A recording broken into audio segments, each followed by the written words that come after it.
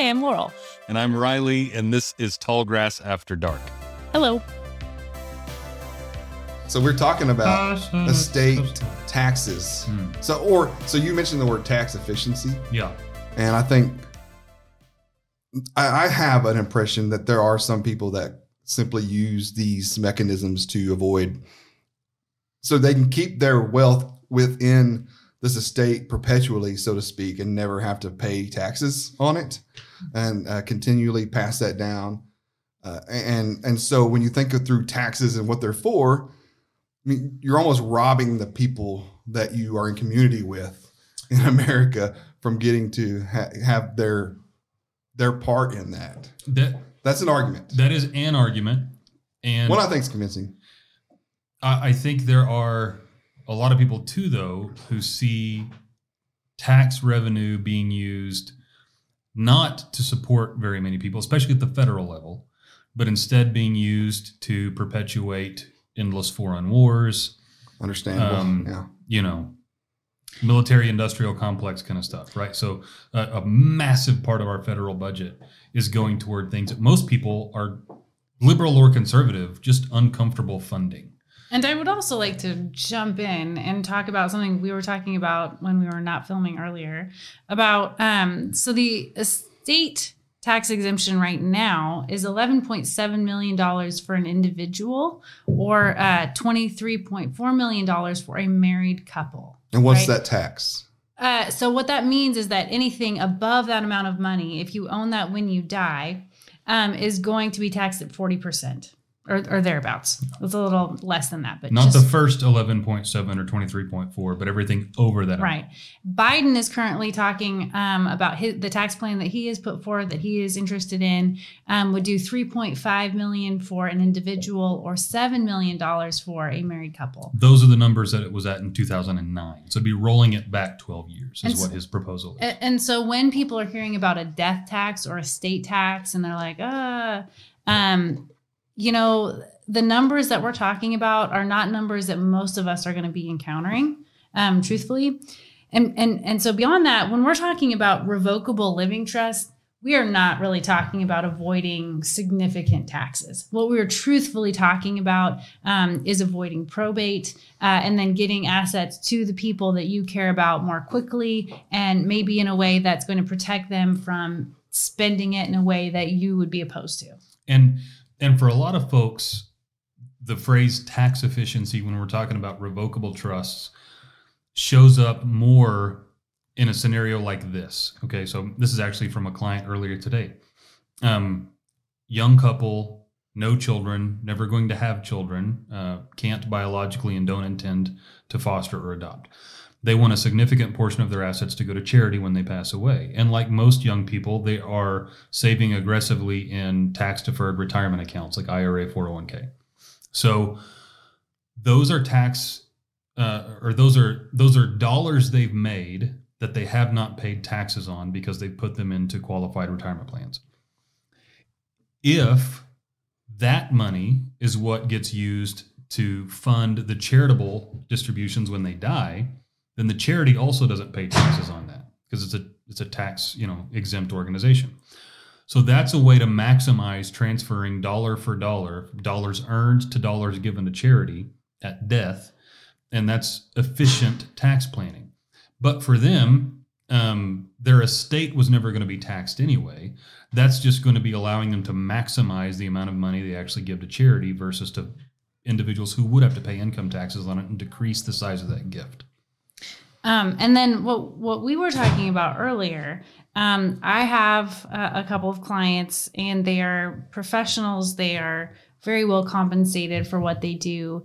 And they are individuals who they are not opposed really to being taxed in a pretty aggressive way upon their passing. They have adult children. Those children have been taken care of. They've gotten through their education. They've gotten their first home. And those are things that the parents really wanted to make sure was possible. And now they have, right? And so as I was kind of counseling them, they were like, well, we don't really care about taxes. And I appreciate that. And we can absolutely plan in a way that doesn't protect anything from taxes. But what I kind of wanted to share with them is I hear that you don't really care about being taxed, but I also hear that you really, really care about certain charities. And you want to make sure that those charities have the resources they need to do the good work that you wish you could be more a part of. And I just want to share with you that, estate planning can make sure that the things that are particularly important to you, which was like the Tulsa Food Bank, for example, have the most resources possible to be able to do that. And I would suggest that just generically allowing the government to tax your money is maybe not going to give you as targeted an approach at the causes that are most important to you. And even, so, there's this criticism you brought up about individuals or entities that want to decrease the amount of taxes they owe, as if that's somehow maybe shirking a responsibility or not giving enough to their community. And while I think that is an interesting criticism, I have yet to meet anyone, even the most kind of liberal social democrat young voter, who, whenever they file their taxes every year, they don't they don't give up their standard deduction or the child, tax credit, or if there are credits available to them for the mileage they use for their cars, et cetera, they take it. People are not lining up to offer more of their income to the government in taxes. Everybody is looking at how much do I actually have to pay versus what I have. Yeah. I do think it's complicated. There was a really significant donation to the Oasis grocery store, actually, which, I think most of our listeners would know what that is. And if you wanted, you could make sure that was a direction that your assets were used in, right? The other thing I want to say is that, when you're doing really good estate planning, it should capture your values no matter what amount of assets you have. Maybe you have a bunch, and so you want to direct it to a lot of different places, or a whole bunch to this one specific place. But maybe you have this amount of assets. Maybe you have a $15,000 piece of real estate, and you and your spouse worked your whole lives to have that piece of property. You own it free and clear, and you want to pass it down. You are going to be able to do that without your heirs, your descendants, whoever you want it to be, paying any additional monies if you do efficient estate planning, period. And can make sure that when it gets to them, their own financial bad luck, like a divorce or a lawsuit, et cetera, are not exposing that to some kind of an immediate loss. Yeah. Right. So what we feel is that our job as estate planning attorneys is to educate the community as much as we possibly can. Like, hey, listen, you have an estate. You have stuff and you have values, and we want to make your stuff play by your values. And it truthfully does not matter how much or how little you might have. It matters. Estate planning matters for you, and we want to help fit whatever your goals are with estate planning and make that happen. Everybody has an estate. Everybody needs a plan, and everybody's plan should incorporate and clearly communicate their individual unique values. Yes. Yeah, absolutely. So let's switch gears, and it's probably and just talk at maybe a level where, individual estate planning attorneys can't make a lot of impact as far as the laws. Mm-hmm. But I just want to kind of kick around the conversation, and this would be more of theoretical and where you land on philosophy, those kind of things. But when there's a sense in which even charities can be used by the government to shirk their responsibility for providing those fundamental safety net for the people that are a part of that is within the care of that government, that who they govern. And so then the charities become then mechanisms for keeping money in certain places, but then also this kind of responsibility that they have to shoulder for services. And when you think through, okay, but what's, if, and again, this goes back to political philosophy and where you want to be and all that kind of stuff. But if you're a government for the people, to protect the people, to keep people in a position where they can pursue happiness and freedom, that ought to be kind of on you to provide those services to ensure people are safe.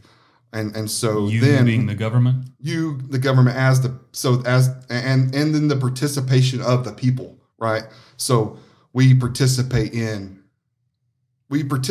through tax to provide a safety net for our neighbors. And I know that's not the way it necessarily is set up. We put that off on charities, but I think that can become a sort of philosophical point that does lead to sort of, you mentioned the military but the nonprofit industrial complex that continues to cause harm in ways that concentrates money in like funds So on an individual philosophical level, I think the difference between sort of nonprofit versus government collection of resources and distribution of resources is not that one is more likely than the other to do harm. They can both do harm. There are charities doing amazing work and there are charities doing harm. There are government programs that are doing amazing work and government programs that are doing harm. The fundamental moral difference in my mind is that participation in providing resources for the government is coerced and enforced through violence. You have to give this, and if you don't, you're going to jail. The participation in giving nonprofits resources to distribute and allocate them is voluntary, and it is not enforced through violence. And I think how the money gets to one versus the other is just as important as what is likely to be done with it once it's there. And while I do wish the government was more true to its ideals in being representational and using resources for the betterment of communities, I think that's rare that it actually happens in practice. And because it's rare that it happens in practice and allocation of resources is coercive and enforced through violence, my own moral philosophical stance is sort of government averse at the moment. I would love it if things could change and I could change that philosophy, but I mean, based on what's happening on the ground, that's my own stance. And I would say that I think, your point is a valid criticism. But, personally, I come from a point of view that like what you said should be addressed through political activism. Yeah, for sure. And perhaps, organizing, advocating, lifting up politicians that we think are going to do a better job of representing our actual interests, whatever those might be. And that my function as an estate planning attorney is to simply advise you on what your possibilities are. Yeah, and certainly. Yeah. And why I wanted to make clear that this wasn't a problem that you all could necessarily impact directly as estate planning attorneys. I would love to just wave that magic wand. And of course, Tallgrass does have an ethos of social justice and activism in your own ways as two individuals who are married and have this company, but you do it differently in your expressions, but still the fundamental values of Tallgrass as an estate attorney's office is we are neighbors. Yeah. And so talk about that a little bit and how that does come through your directly in your practice. I mean, you've kind of talked about it, but maybe give an example of why it does touch things like racism and classism and those sort of problems that LGBTQIA equality issues. Yeah. So we had, and I'll just reference this in case anyone also wants to look it up because it'll be probably a longer discussion than what we're able to do here. But we were interviewed on the Pod for Good podcast. Shout out. We love Pod for Good. We love Jesse. We're sponsors of Pod for Good. We think they do great work. Oh, cool. I've never heard of them. I know, right? Yeah. Surprise. But our conversation there was about how estate planning is one of the ways that we can help confront systemic racism. So as an example, I'll kind of bring this up a little bit and then let Laurel talk about it because she worked on this case directly. The big idea is this.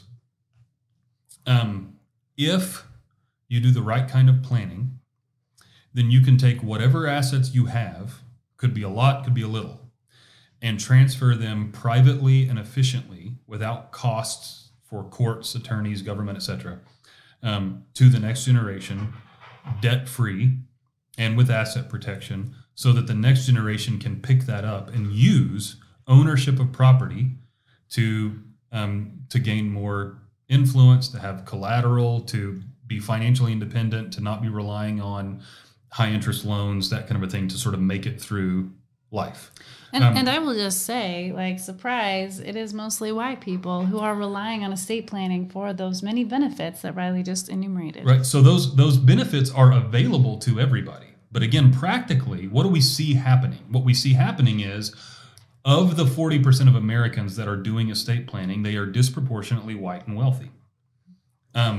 So white wealthy folks generationally have got a leg up on marginalized communities or other racial ethnic groups that aren't doing this kind of planning, because at the death of each generation, assets are either being lost because the next generation can't afford to pull them through to the next generation, or being exposed to court costs, attorneys' fees, etc., associated with probates.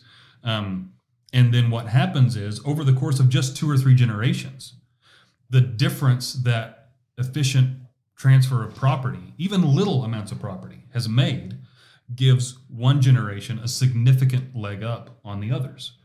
So to the degree that systemic racism is not really a product of anybody's intentions, but just how the wheels turn, the disproportionate number of white folks doing estate planning versus black and brown and indigenous folks doing estate planning is one of the ways that systemic racism shows up. So if we can help inform more black, indigenous, people of color communities to get in and do this kind of planning, then we can be that much closer to creating a kind of equality that otherwise doesn't exist. Right. What that might look like more specifically is a particular case we worked on that Laurel might want to flesh out. But yeah, I mean, I hate to have anybody just have their eyes glaze over, but because it did get a kind of this is detail specific, and I think important. Because it can get really detail specific, people just check kind of out. check out and they're like, I don't care. But okay, you don't care until it costs you like $10,000. That's when you care, right?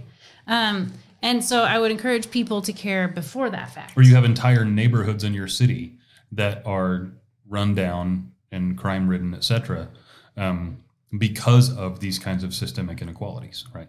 We had a client approach us. It was actually a business. The business was approaching us to do a quiet title action because they had been approached by somebody who was an heir that theoretically could own land that abutted this company's land that they already owned. The land at issue was worth originally like $5,000. So a pretty small amount of money based on where it was and the size of the piece of land. But there was a structure on the building or on the land. Somebody had been living within it, and that person had passed. And the family had kind of all pitched in over many years, but now it was just kind of owned by, I think, like 6 different people. Right. And so the company wasn't really sure where all of them were. Luna really wants that steak.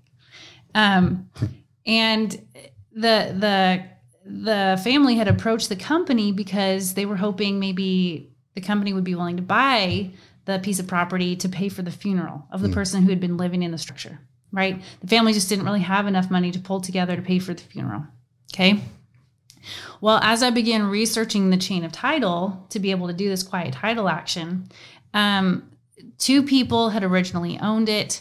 And then at some point, those 2 people apparently had passed because a partition action had been filed. And when I read the petition, it was by the half daughter, and then daughter of the person who originally owned the property. And your eyes are starting to glaze over. But what that means is that it was owned 1/4 by one person and 3/4 by the other person. And what does that mean? That means if those two stepsisters are fighting, we cannot sell the property without court action. What does court action mean? It means attorneys.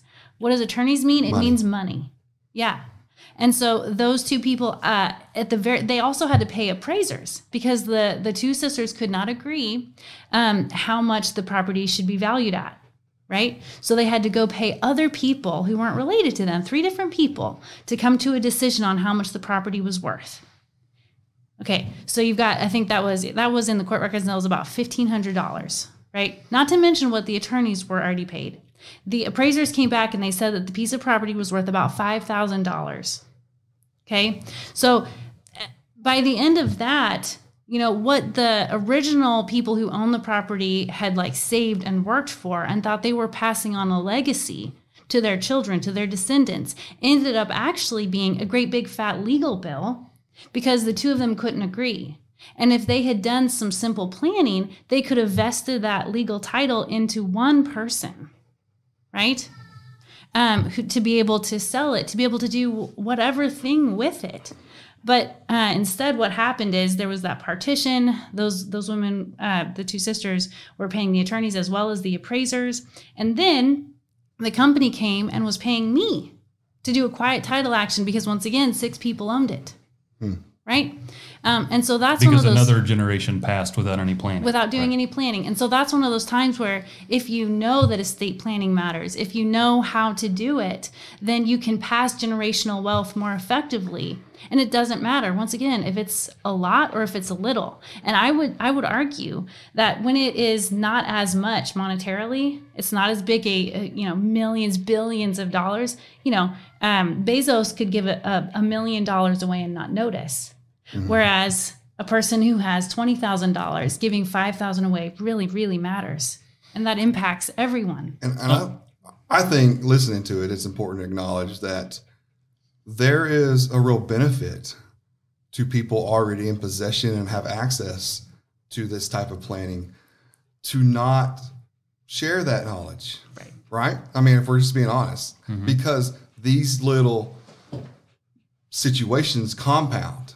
I get a property here. I get a property here. And it's easy to say they should have been prepared. They should have been doing planning. I'm not saying that's what you were doing, but it's easy for people to have access to that kind of knowledge to not only pass on wealth, but to accumulate wealth by keeping people in the dark about how they can protect their assets. Sure. And I'm saying Tallgrass is not about that. No. Want people to have access to that knowledge in a way that works for them. Mm-hmm. And I was also thinking too about the Tulsa race massacre and the wealth lost there was not due to a lack of planning. Right. Obviously, it was due to murderous, riotous white Tulsans who decided they were better than another group of people and got pissed off about it and decided to burn a neighborhood down. Right.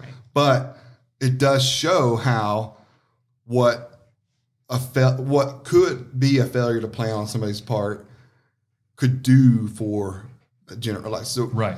It's not so much that like the current situation is entirely due to a previous generation's failure to plan. There's, of course, all kinds of reasons outside of estate planning that create inequalities.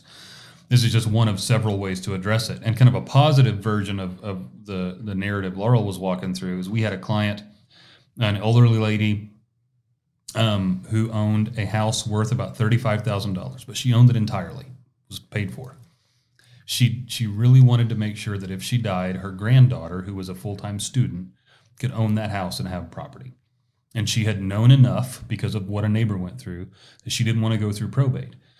But she also knew that she didn't need to create something like a trust, et cetera, for what her particular concerns were. We were able to draft a really simple tool called a transfer on death deed that when she died, and she did die last year, when she died, that property automatically belonged to her niece, her granddaughter. Did you have to file an acceptance? Yeah. So she was able to do that. Legal disclaimer, sorry. But essentially what happened is that granddaughter would never have been able to afford the probate to pay for grandma's $35,000 house. And that would have been property that sat vacant in that neighborhood until there was some kind of a sheriff's sale. Who knows what would have happened to it. But in this particular case, what happened is granddaughter avoided probate. At 22 years old, became the owner of real estate outright. That is a powerful way to make sure that she has a place to stay, or if she rented it out to have a source of income, or if she needed to use as collateral to start building her credit. Her leg up because of that simple move on grandma's part is going to make an extraordinary difference on the trajectory of her life, right? So, it makes a massive difference. And the idea that some people don't have enough, quote unquote, to do an estate plan is just wrong. It frustrates me. We sometimes hear financial advisors, and they're used to dealing with clients who have millions and millions of dollars, and that's great. And we love planning with them too. But the financial advisors will suggest that somebody who has less than X amount of dollars, they don't really need a trust. And I don't quite understand what that means. Like, I don't think that what they really mean is, their values and their hopes for their assets for their family don't matter as compared to people who have hit this threshold. I don't think they mean that, but I don't know what else they do mean. Exactly. I think what they, trying to give them the benefit of the doubt, them here being anybody who says that, not just a financial advisor, but I think what they're thinking is, your initial question in this conversation was about essentially who gets stuff when I die. If that's the only problem you're trying to solve, then yeah, there's a lot of people that don't need a trust. There's simpler ways to determine that, right? What a trust can do, especially the way we try to draft them, is a lot more than just avoid a probate, but make sure that that asset is protected from other kinds of financial liabilities or for a special needs individual, et cetera. So that if you've got a lady who's a single mom with $100,000 home, and she's got small children and wants to make sure that if she dies, those children not only have that house, but it's not exposed to a default on a student loan, or if the children develop a special need, it doesn't mean they lose their benefits, then that person's need for a trust is just as valid as the millionaires who wants to avoid estate taxes. It's just going to work differently and be structured a little differently. So I think that most of the people that are saying you don't need a trust have got this popular misconception that it's just about who gets your stuff when you die. And when you start to fill in the blanks and say, but they care about this, and they care about that, and they're afraid of this, and don't you think a trust is a good way to address those problems? They go, oh, well, of course. Yeah, that makes sense. So I just think it's even a lack of education about kind of values-based planning on even financial professionals' part. You can't assume that everybody that's a CFP or an insurance broker understands how this works. Often they don't. Yeah, there's a lot of questions I want to ask, but I think we've got it's probably not. We got plenty of episodes to come. Right, yeah. We'll ask a lot more.